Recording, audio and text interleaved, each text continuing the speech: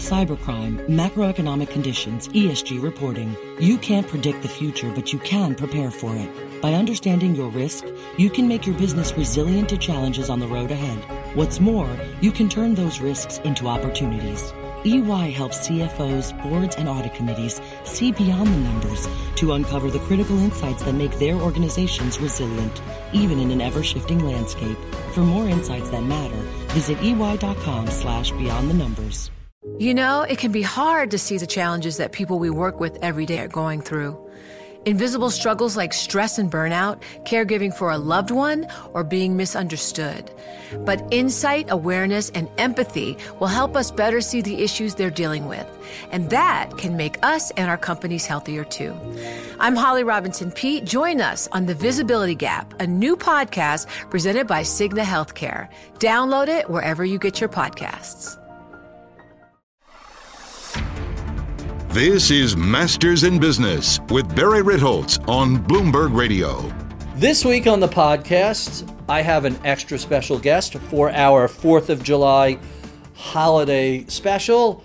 When I interviewed Henry Cornell, as the former Goldman Sachs private equity person, now runs Cornell Capital, and really fascinating guy with a tremendous history, when we were talking about some of his charitable foundations and various board works that he does, he mentioned the Navy SEAL Foundation, and I have to tell you, I was quite intrigued, not only because over the course of my career, I've been lucky enough to work with a number of military vets.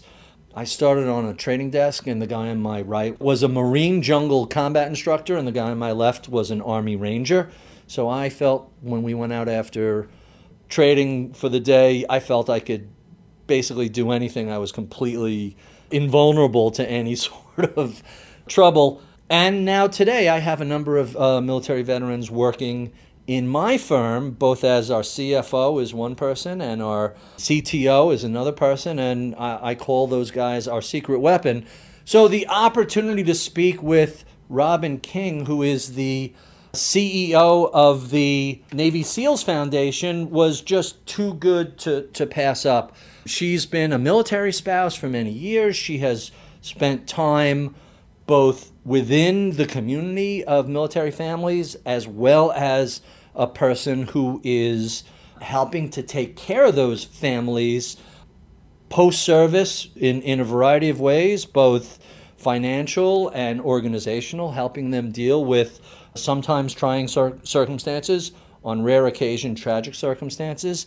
And I think it's a wonderful organization that does great work.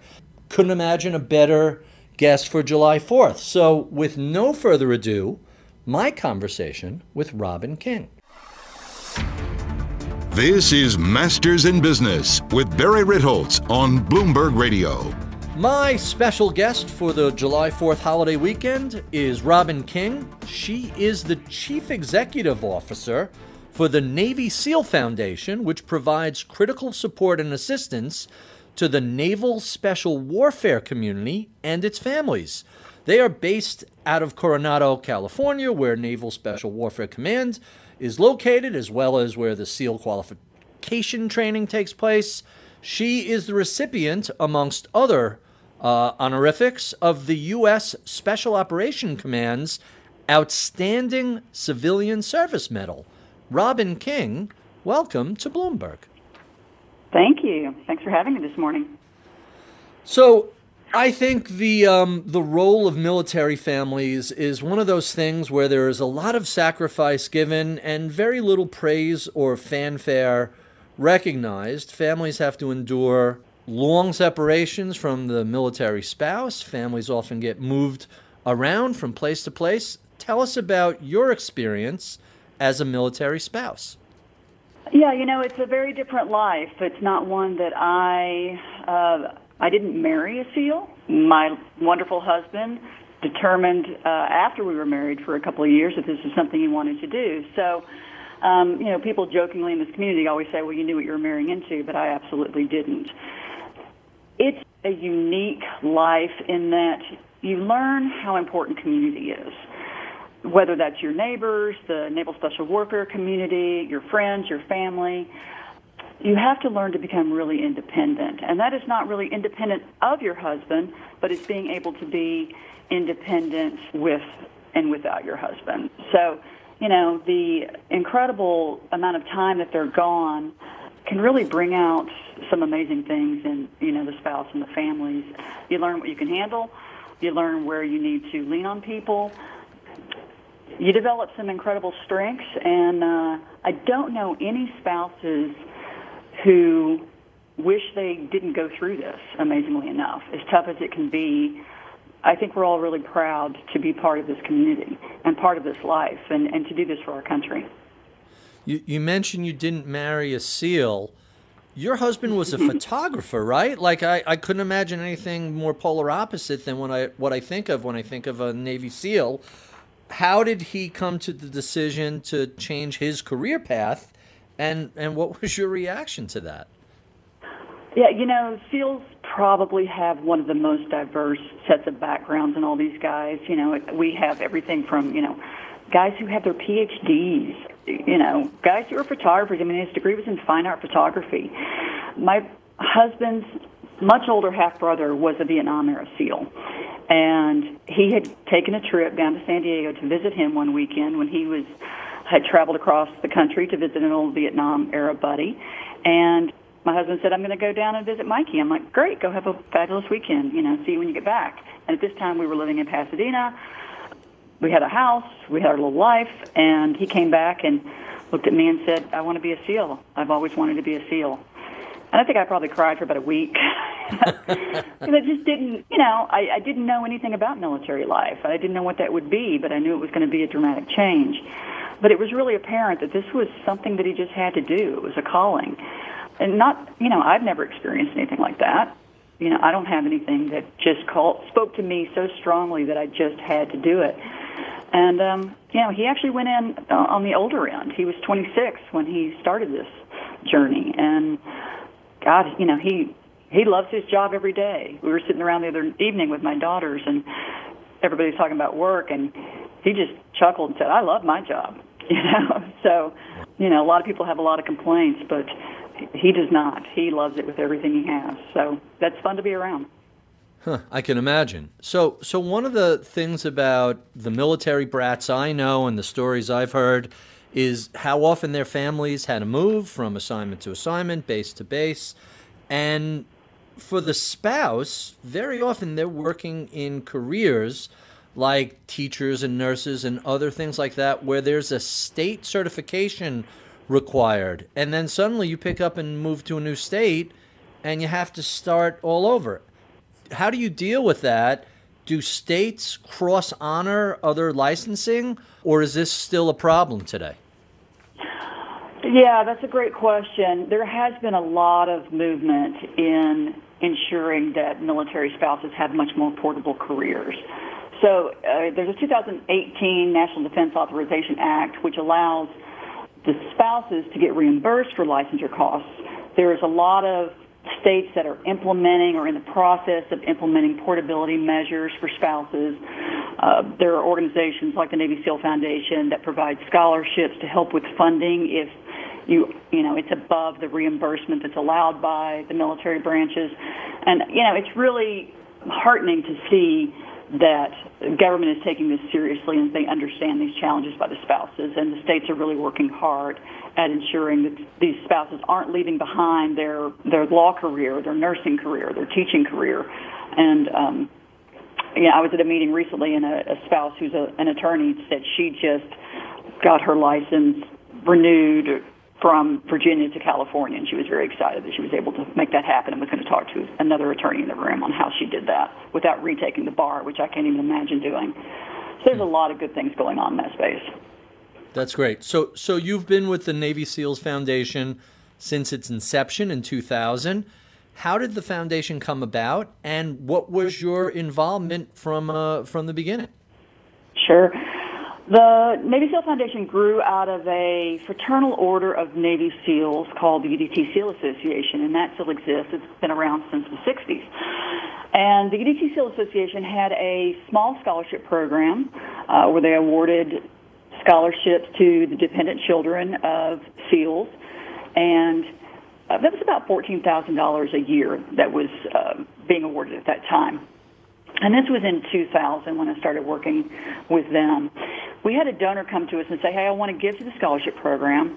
I want to give $100,000, but you have to be a 501c3, which the association was not. It was a fraternal order, so it fell under a different tax code. And $100,000 is a significant amount of money. And so we were like, absolutely, we can do that. Let's form a 501c3. And we, the original thoughts were, we're going to expand our scholarship program. This is fabulous. And so we did that, got the great donation, and, fast forward just a little bit of time, and we're at 9/11. And, obviously the world changed. And, my husband actually left in November of that same year. And we lost our first SEAL in Afghanistan in March 2002. And we lost our second SEAL also in March 2002 in Afghanistan. And we kind of looked at each other. It was just a couple of us, and we said, things have changed.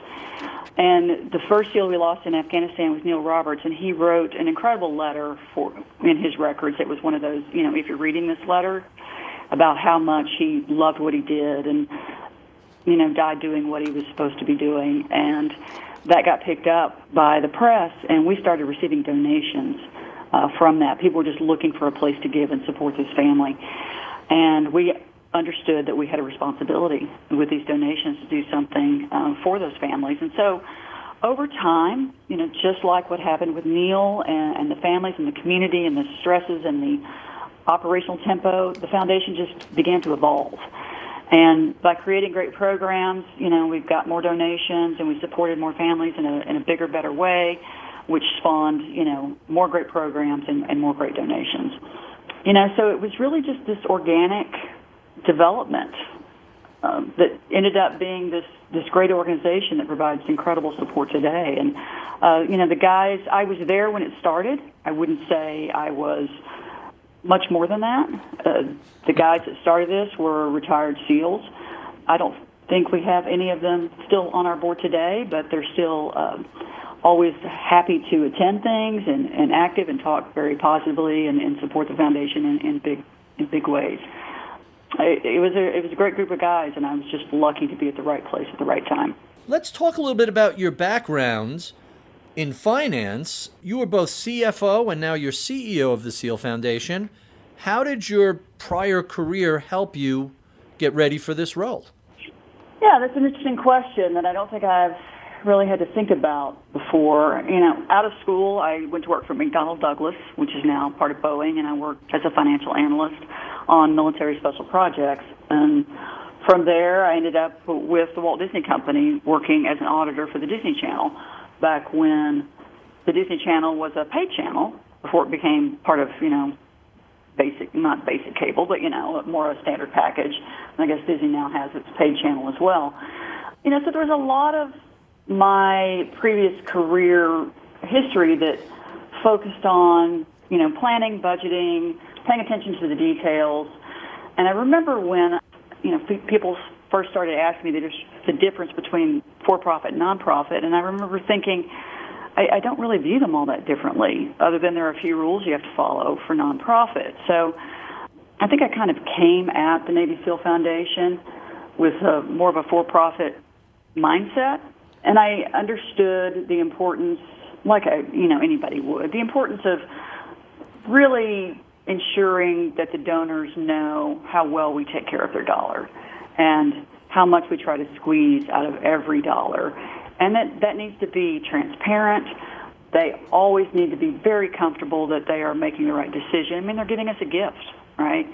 And we have to know what we're doing with it, why we're doing that our programs make sense, that they have a philosophy that aligns with our customer base, which is, Naval Special Warfare, SEAL community.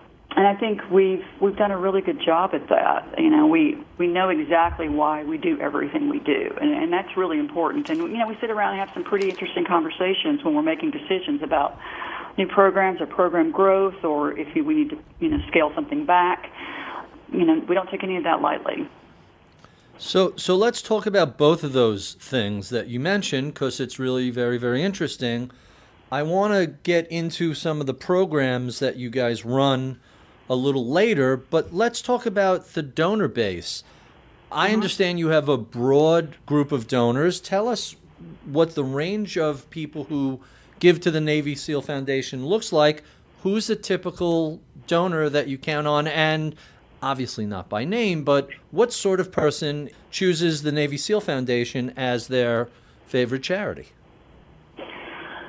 We have such a broad base of donors, everybody from, members of the SEAL community themselves, their friends, their families. We've developed great relationships with people and businesses and business leaders across the country, and then we just have our great American patriots who may not even know that much about the military, but are just, honored to support our military in some way, and, we're lucky enough that they've chosen the Navy SEAL Foundation. We've done a lot of work connecting with donors through, major events, but we've continued to expand with partnerships with companies like, Reebok is a great partner of us. And we try to incorporate, our donors and our partners into really connecting with this community and understanding, what makes SEALs different and what makes SEALs special and why the needs exist. This is a very proud community who, you certainly aren't going to hear say, we need your help. And that's where the foundation comes in, looking at, what it is these families have to deal with and discussing it with the donors who have always just been so incredibly thoughtful and respectful of the privacy of this community and, what it is that they deal with on a daily basis. So, I don't know if I could say, one type of donor because it really is incredibly varied, but I can tell you across the country where we've had, major events, we have just some really incredible major donors that have been so pleased with the Navy SEAL Foundation and what we do that they leverage their networks. They're connecting us with their friends, which says a lot.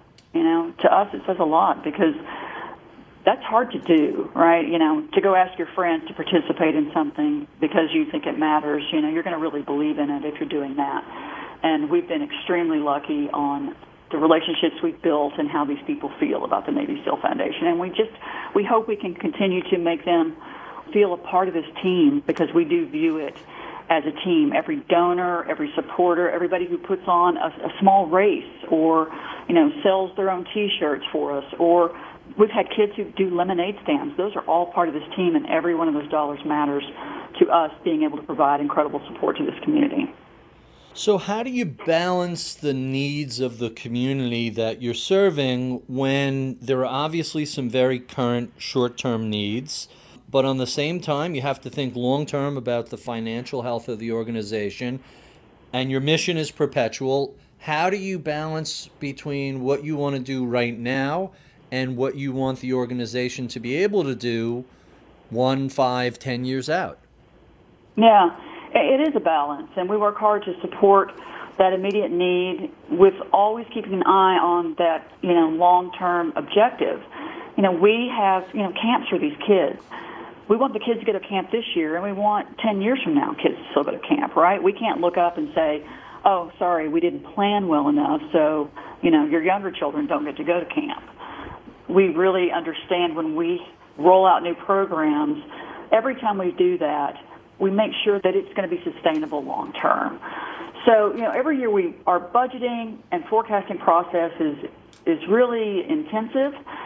We work with the staff, we work with committees of the board, we leverage our board members and their expertise, and we bring forward what we think we want to spend the following year and what those programs entail. And with that, there's always a buffer.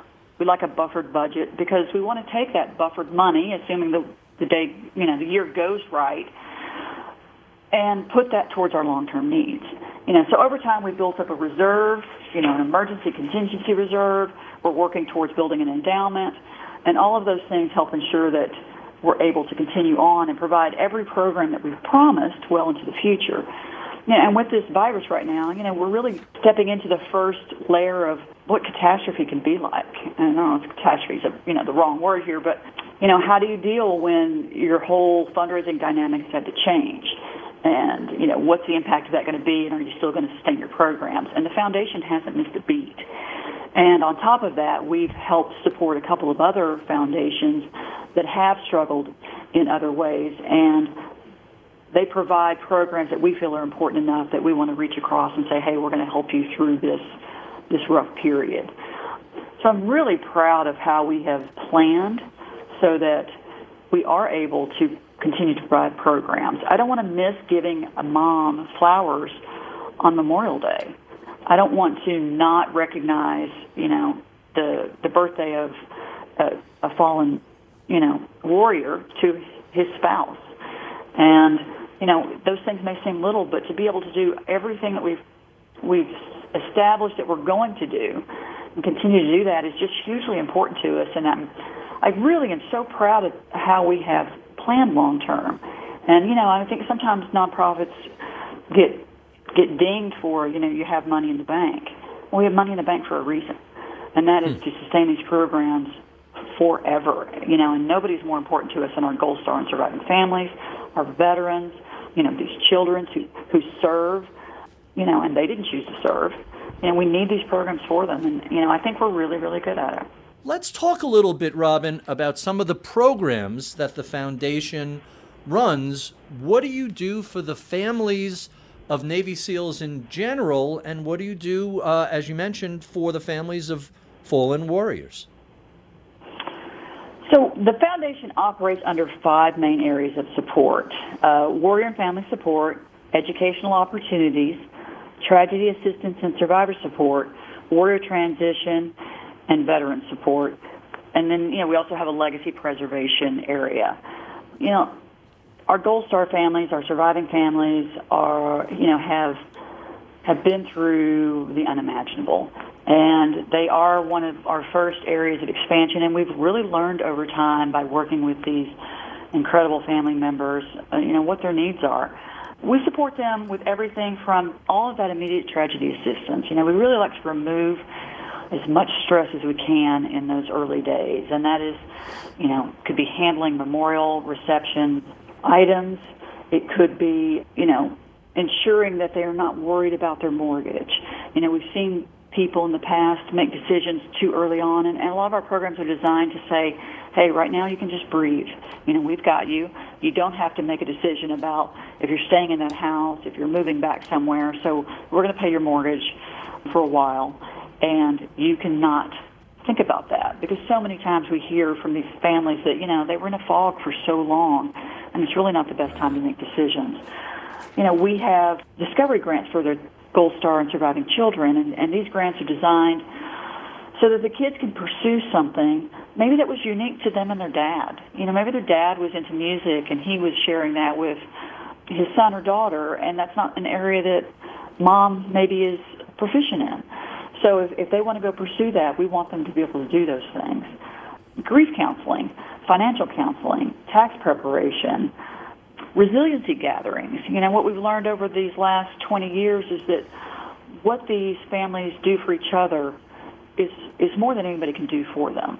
When you bring them together and they lean on each other and they share, what they've been through, and you can see how the spouses who have been survivors for a good number of years, how they help the newer spouses, and it's really incredible to watch and to just be a part of. And a lot of times we just kind of back up and let them do their thing. That's a really. Go ahead. I'm sorry to interrupt. No, just it goes on and on. I mean, we really just try to listen to them, and we've learned over the years. We have about 12 unique programs for just our Gold Star and surviving spouses. When cybercriminals strike, the difference between a catastrophic event and resilience is preparedness. Finance leaders who plan ahead can thwart the damage posed by ransomware. Yet in a recent EY poll, only 23% of directors expressed confidence in their organization's ability to respond to a ransomware attack. Cyber preparedness is just one facet of the complex risk landscape finance leaders face every day. Now more than ever, it's vital to keep ahead of developments. Cybercrime, macroeconomic conditions, ESG reporting. You can't predict the future, but you can prepare for it. By understanding your risk, you can make your business resilient to challenges on the road ahead. What's more, you can turn those risks into opportunities. EY helps CFOs, boards, and audit committees see beyond the numbers to uncover the critical insights that make their organizations resilient, even in an ever-shifting landscape. For more insights that matter, visit ey.com/beyond the numbers. Families. So you kind of put an idea in my head that I was trying to reconcile, and you just touched on it. The concept that having a spouse that is a warrior forces you to be independent, but at the same time becomes part of a larger community, and it's a little bit of yin and yang. Tell us about how those two work together, how you're both part of a larger community, but at the same time forced to become resilient and independent. Yeah. You know, the SEAL Foundation creates programs that bring people together as part of a community, and we work with Naval Special Warfare, and they've got some incredible staff members who focus on this same thing. We always want people to know that they are part of a community. There are people that you can call. You know, back years and years ago, everybody leaned on their neighbors, right? The neighborhoods were tight, or you were close with your family. Well, you know, you've been removed from your family. You may have been placed into a neighborhood where you don't know anybody, and that takes time. So there are a lot of great programs within the foundation and within Naval Special Warfare itself to bring these spouses together and bring kids together and help them create this community. But you do have to learn as well, you know, how to do some of these things on your own. I mean, it's inevitable. The moment your husband walks out the door, the car breaks down, or the washing machine, you know, floods the whole kitchen, or you have a hurricane, because I always take them out during hurricanes, and it's like, hey, honey, I'm leaving you, and you're home with, you know, toddlers and a hurricane bearing down on you in Virginia Beach. And, you know, it's really fascinating what you have to learn to deal with. And I think through that community connection and the sharing of stories and everybody sitting around laughing about the time that this broke and this flooded and how you dealt with it, and, you know, traumas and tragedies, you really understand what you're capable of and what, you know, everybody in this community is capable of, and who you can lean on. But, you know, you really have to get used to, you know, your own, I don't know, triggers, I guess. You know, when my kids were little and my husband was deployed, there were times when I would look around the house and like, I'm just not going to do that today. I'm just not going to clean that stuff today because I feel like I'm kind of at my tipping point on this day. It'll still be there tomorrow. It'll still be fine tomorrow. The car that broke down in the driveway will still be there tomorrow. I can handle it when I can mentally handle it. And sometimes you let that car sit there for 2 weeks until you felt, you know, strong enough again to handle it, because you no longer have the sick child and, you know, the toilet that's backing up in your, you know, first floor. I swear we should write a book of spouses' stories when your husband leaves, because it is like clockwork that the worst things that ever happen. They're never home for potty training. They're never home for, you know, that hurricane. It's pretty funny, but it's like a badge of honor, you know, when you talk to these spouses and what they've done. It's pretty incredible, and I think we do a really good job of leaning on each other and still standing on our own. So let me ask you this, because you're alluding to something but not coming right out and saying it, and I've been thinking about it while I hear you speak. The spouse deploys, they're obviously going in harm's way, dangerous situations.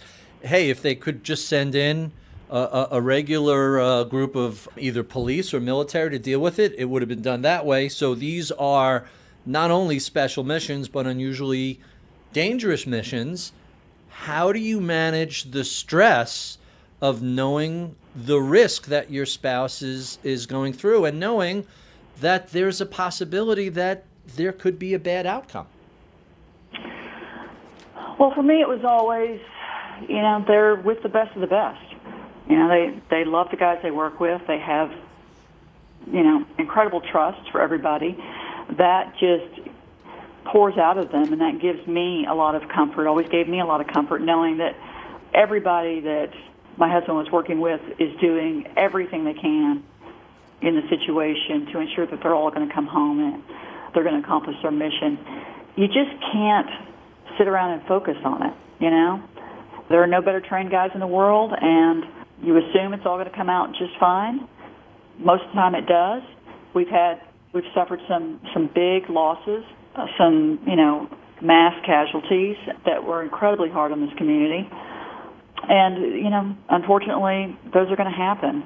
Those one-off lucky or unlucky shots, I guess, are going to happen. You just can't live in that space. You have to assume that they've got their back. And when my husband talks about it, and any of these guys that I talk to about it, they just look so confident. They feel so confident that it creeps into everything else, and you feel it too. Let's talk about that issue. Many public institutions have been falling in approval ratings, whether you're talking about Congress or the police or all these different institutions have seen their reputations dinged. And yet the military is the one exception to that, still ranked amongst the most trustworthy and highest approval ratings from the public. Why do you think that might be?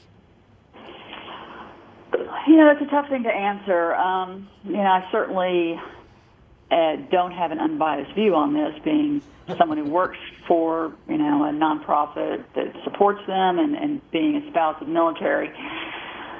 I just think the connection between the military and the American people is so incredibly strong. And it goes back to the beginning of our roots.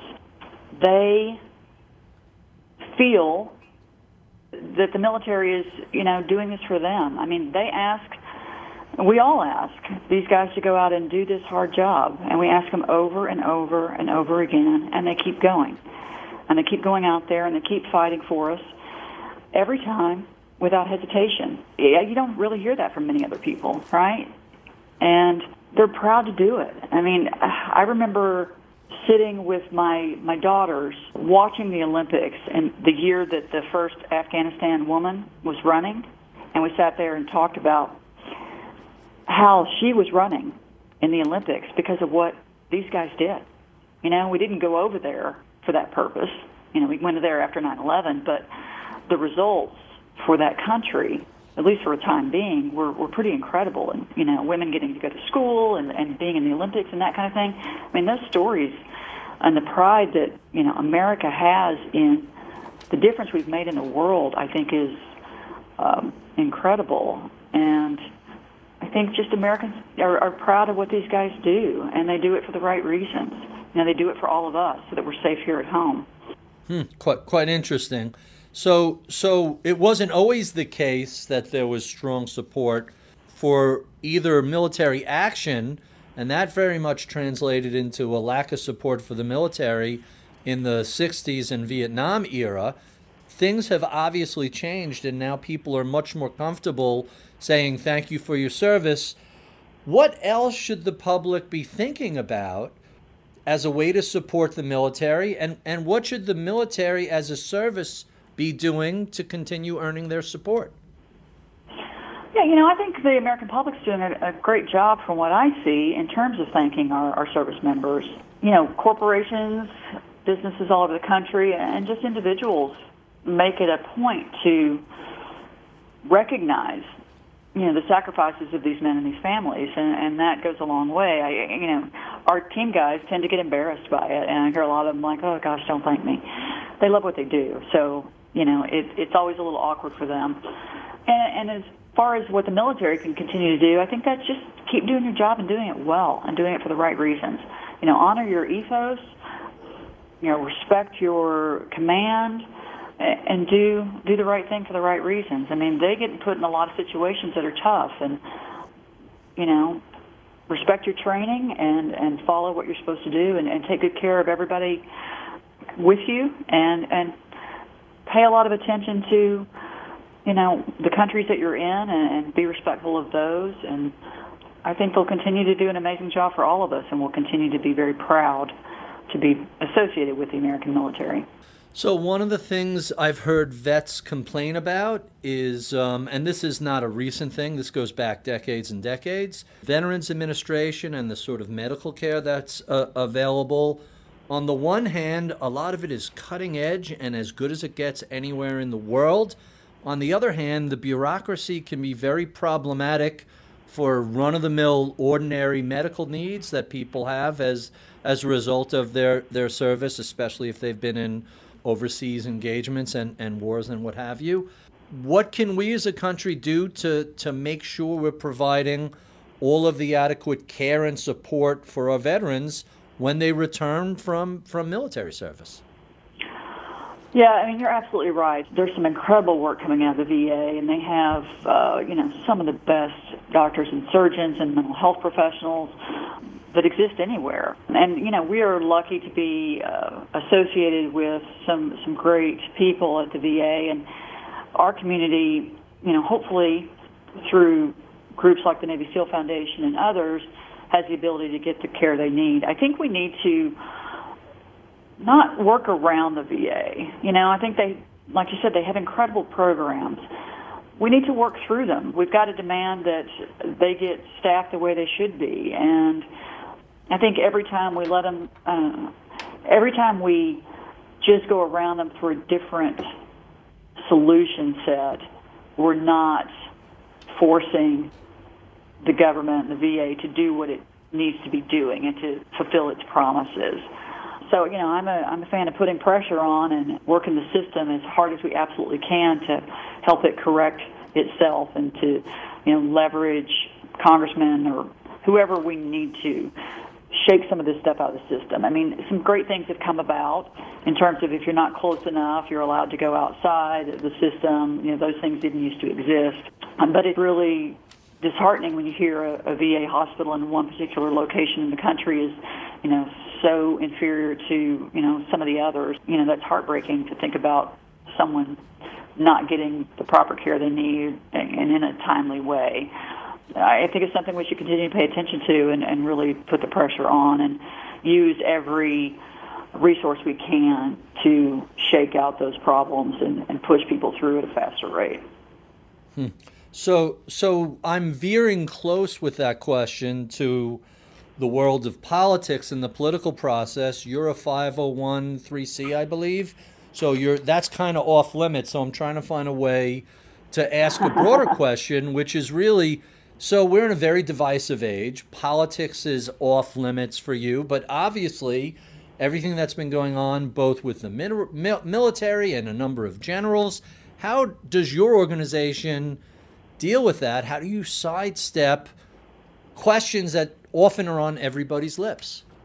Well, honestly, we don't get to ask a lot of those questions. I think because people know who we support and why we support them. And, we support 100% of Naval Special Warfare community, which is our SEALs, our SWCC, which are Special Warfare Combatant Craft Crewmen, all of the supporting people that go with Naval Special Warfare, and our SEAL and SWCC veterans. So we're not having to make any decisions based on anything that's going on in the news right now because we know who we support. And if you're part of Naval Special Warfare, you're part of the Navy SEAL Foundation. If you're a SEAL or SWCC, you're part of the Navy SEAL Foundation. So our lines are very clean. It makes it very easy. Mm-hmm. But it's tough right now. And, a lot of groups are struggling. And I just hope that, we see the light soon. I think there's a lot of things that are a lot of good is happening as well. And we just need to focus on that. And we're going to keep doing what we're doing at the Navy SEAL Foundation and supporting these families to the best of our ability. So let's stick with that topic then, because it's easier to come head on with that. Given all the programs that you folks run, what is the bigger restraint? Is it your capital limitations, or is it the number of, let's just call it worthy targets that you can potentially assist? What are the constraints you're dealing with? So by worthy targets, do you mean like constituents, people we help? Yes. I don't feel constrained by either. If our program growth is happening because we're reaching more people, that's fabulous.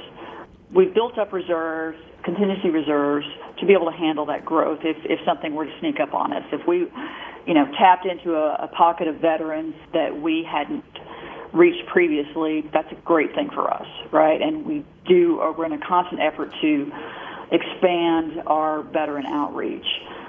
our planning and budgeting is such, our program development is such that we just haven't been in a position to where we felt constrained by money. We're not avoiding a program. We're not launching a program because of resource issues. We really feel like we've developed a robust set of programs, and identifying a gap is really hard, which is a great thing, right? And there are also a lot of other organizations that do things, and the Navy SEAL Foundation has been focused on not duplicating effort. If some of our great partner organizations have narrower missions, and they're very good at what they do. Well, we're going to let them do what they do. We don't need to come take that over. We want to support that. We want to respect that. And so that's developed, clean lines for us to continue our program growth and development in the areas that we've chosen. So luckily, we don't feel constrained at all. And who are some of these other organizations that you work with? Is there an organization for Army Rangers or Marines or anything like that performs a similar function? Who else do you work with? Yeah, absolutely.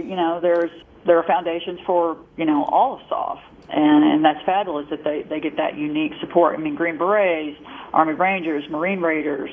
One of the organizations that we have worked closely with since the beginning of our development is the Special Operations Warrior Foundation, which supports all SOF, all Special Operations Forces, Gold Star, and surviving families.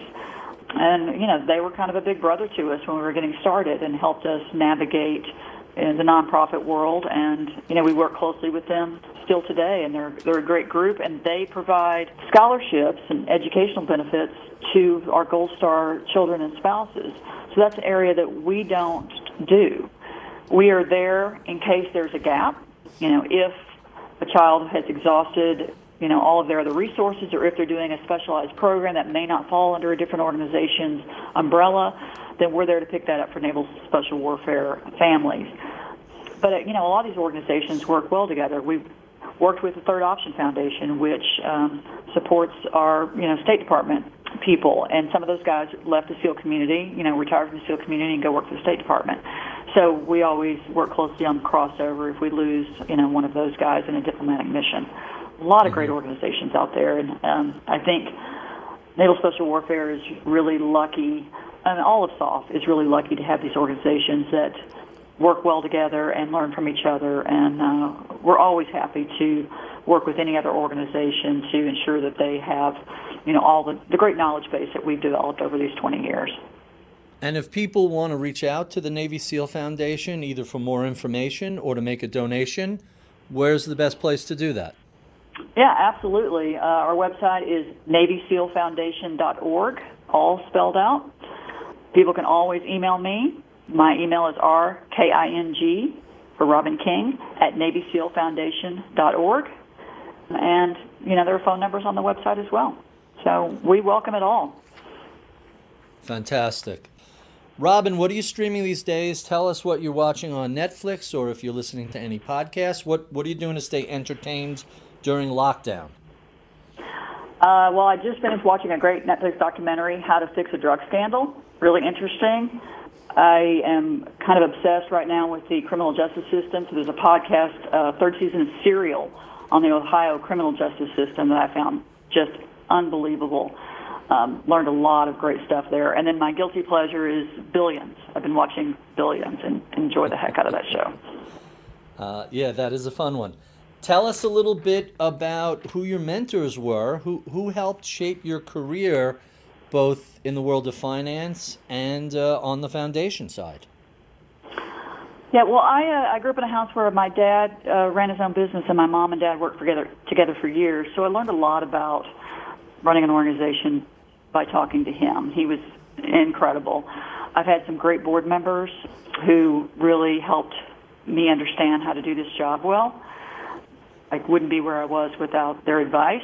I don't know if you want names or not. But sure, why not? Absolutely. Yeah, my first vice chairman was DJ Haley. He works in New York. He's an incredible guy and always easy to talk to. And then Jack Daly, another board member who is incredibly successful himself and always willing to share, his wisdom. And, both these guys would have the hard talk with you and the great talk with you, and I think that's really important. Quite interesting. What are you reading these days? Tell us some of your favorite books and what is keeping you your mind occupied. Yeah, right now I'm reading The Ride of a Lifetime by Bob Iger, Disney. I worked for Disney for a while, so I find that really interesting. He also was an honoree at our LA Gala a couple of years back, so it's kind of fun. An interesting book called A Woman of No Importance by Sonia Purnell. It's a biography of a woman named Virginia Hall, who was an American spy in World War II. Story I didn't know, and I'm really enjoying that. I'd suggest that to anybody who's into history. I enjoy history. I wouldn't say I'm a history buff, but I really like historical biographies.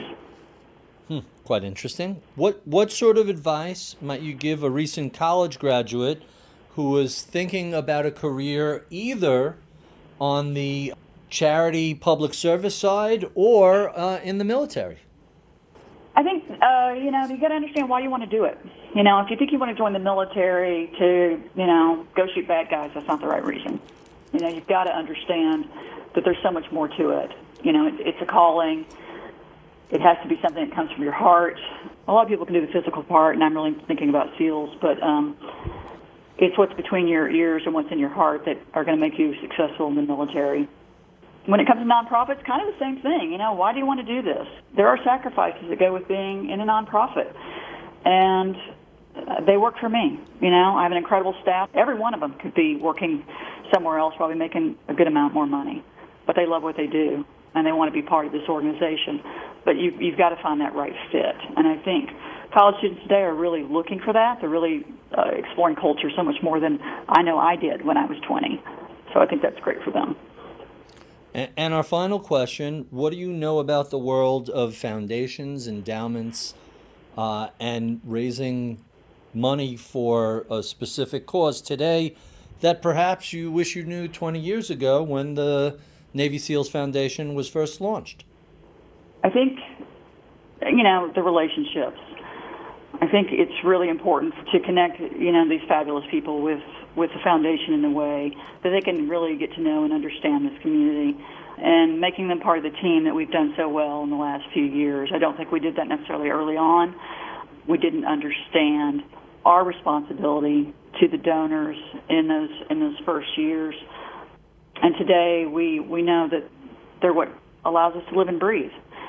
And they are hugely important, and we want to make sure that they understand what they give us the ability to do, and we hope they feel the pride of being connected to such an incredible community and what I hope they think is an incredible organization in the Navy SEAL Foundation. Wow, perfect answers. Thank you so much, Robin, for being so generous with your time. We have been speaking with Robin King. She is the CEO of the Navy SEALs Foundation. If you enjoy this conversation, well, check out all of our previous 300 and something podcasts over the past 6 years. You can find that at iTunes, Spotify, Google Podcast, Overcast, Stitcher, wherever finer podcasts are sold. We love your comments, feedback, and suggestions. You can write to us at mibpodcast@bloomberg.net. Be sure to give us a review on Apple iTunes. Check out my weekly column. You can find that on Bloomberg.com/opinion. Follow me on Twitter at Ritholtz. Sign up for our daily reading list at Ritholtz.com. I would be remiss if I did not thank the crack staff that helps put this conversation together each week. Marufal is my audio engineer. Michael Boyle is my producer. Mike Batnick is my head of research. Atika Valbrun is our project manager. I'm Barry Ritholtz. You've been listening to Masters in Business on Bloomberg Radio.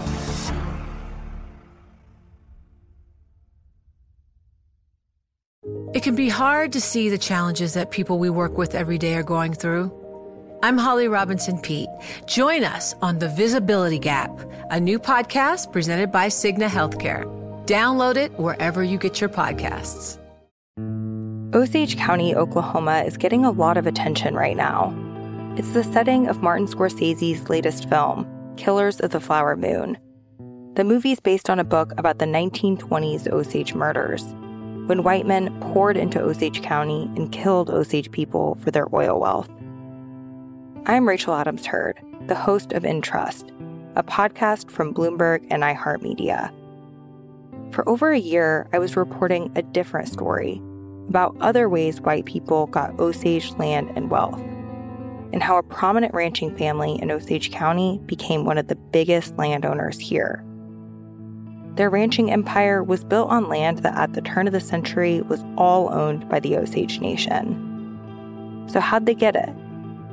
Listen to the award-winning podcast In Trust on the iHeartRadio app, Apple Podcasts, or wherever you get your podcasts.